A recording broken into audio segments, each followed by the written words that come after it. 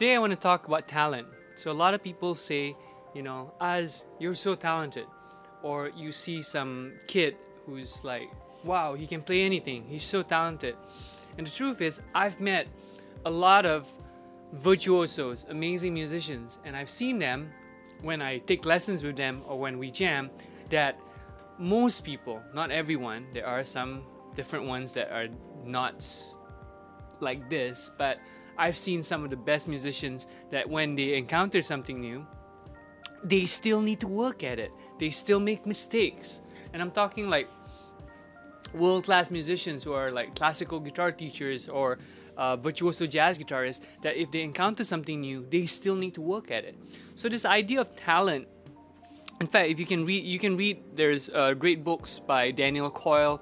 There's a book that I really love called The Little Book of Talent. He also wrote a book called The Talent Code. So there's material on this. And the thing is, what we perceive as talent is actually a byproduct of the right environment, the right level of obsession and dedication, and just spending an enormous amount of time, usually practicing in the right way with the right support, and doing it again and again for a very, very long time. You take one of my favorite jazz guitarists, Julian Lage. He was born in California, and he grew up and he wanted to play guitar, and his dad taught him some stuff, and he was in an environment where he was allowed to embrace the love of the instrument, and he would study with different musicians. He studied with a lot of different guitarists. He performed since he was very young. He was so into it, and over time, when you get a lot of these opportunities, studying with great people, meeting great guitarists, jamming with people, getting parents that support you, basically getting the right support, the right environment, it helps you grow, especially if you're kind of obsessed with it to begin with, that you are into it.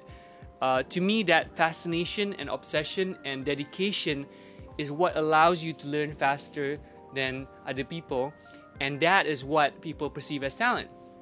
Now, if you only practice once a day for 3 minutes and then quit for 5 months, there is no chance to develop this.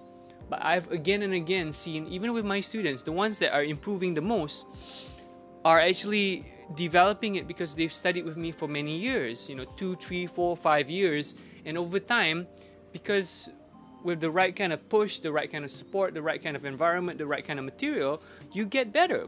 And you don't get better immediately, but you get better over time. And so if you're out there, if you're listening to this and you think, am I talented?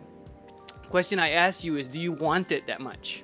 Do you really want to be better at your instrument? Are you ready to dedicate yourself and work at it? Because it really takes work, it really takes time, it really takes patience. So don't blame lack of talent, blame your lack of dedication. And if you don't have the support, get the support. Find the teachers, find the material, find anything that will get you to the next level instead of finding excuses. So say no to excuses, say yes to finding ways. Peace out.